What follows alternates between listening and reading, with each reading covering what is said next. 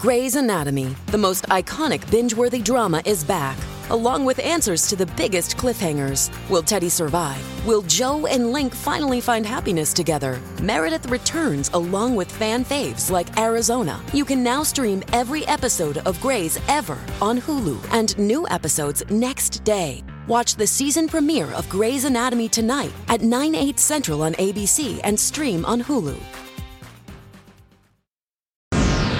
Dirt. Lots and lots of dirt. It's another My Talk Dirt Alert. The stories and headlines getting our attention from the world of entertainment and showbiz on My Talk 107.1. Spill the tea, sweetheart. All right, you guys. Well, Amazon League of Their Own will be releasing a new trailer today, and I actually got that trailer posted on our website for you to check out. But this is really cool because it's going to be a spin from the 1992 movie League of Their Own, which starred Tom Hanks, Madonna, Rosie O'Donnell was in it, I believe. It's going to be a new show based off of that movie, and the coolest part is that they've quoted it saying that it will be more gay than the original movie. Now, I'm thinking that means they're going to take some more approaches into relationships and things like that. But it'll be interesting to see. And if you want to check out A League of Their Own trailer, the Amazon TV show, it is posted to the LoJ show page. And let's see what else is going on here. We also have some history being made in the NFL, you guys, but this time it is on the sidelines. The Carolina Panthers have announced that they hired the league's first transgender cheerleader to their Top Cats cheer squad.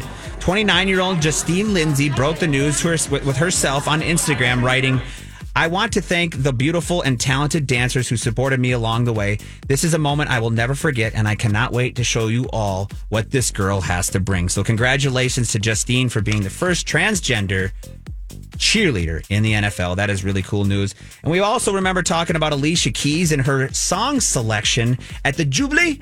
And people were giving her a hard time about it, but, you know, she performed her hits Empire State of Mind, Girl on Fire, and Superwoman. Well, she has come out to say that this was all at the request of the Queen herself.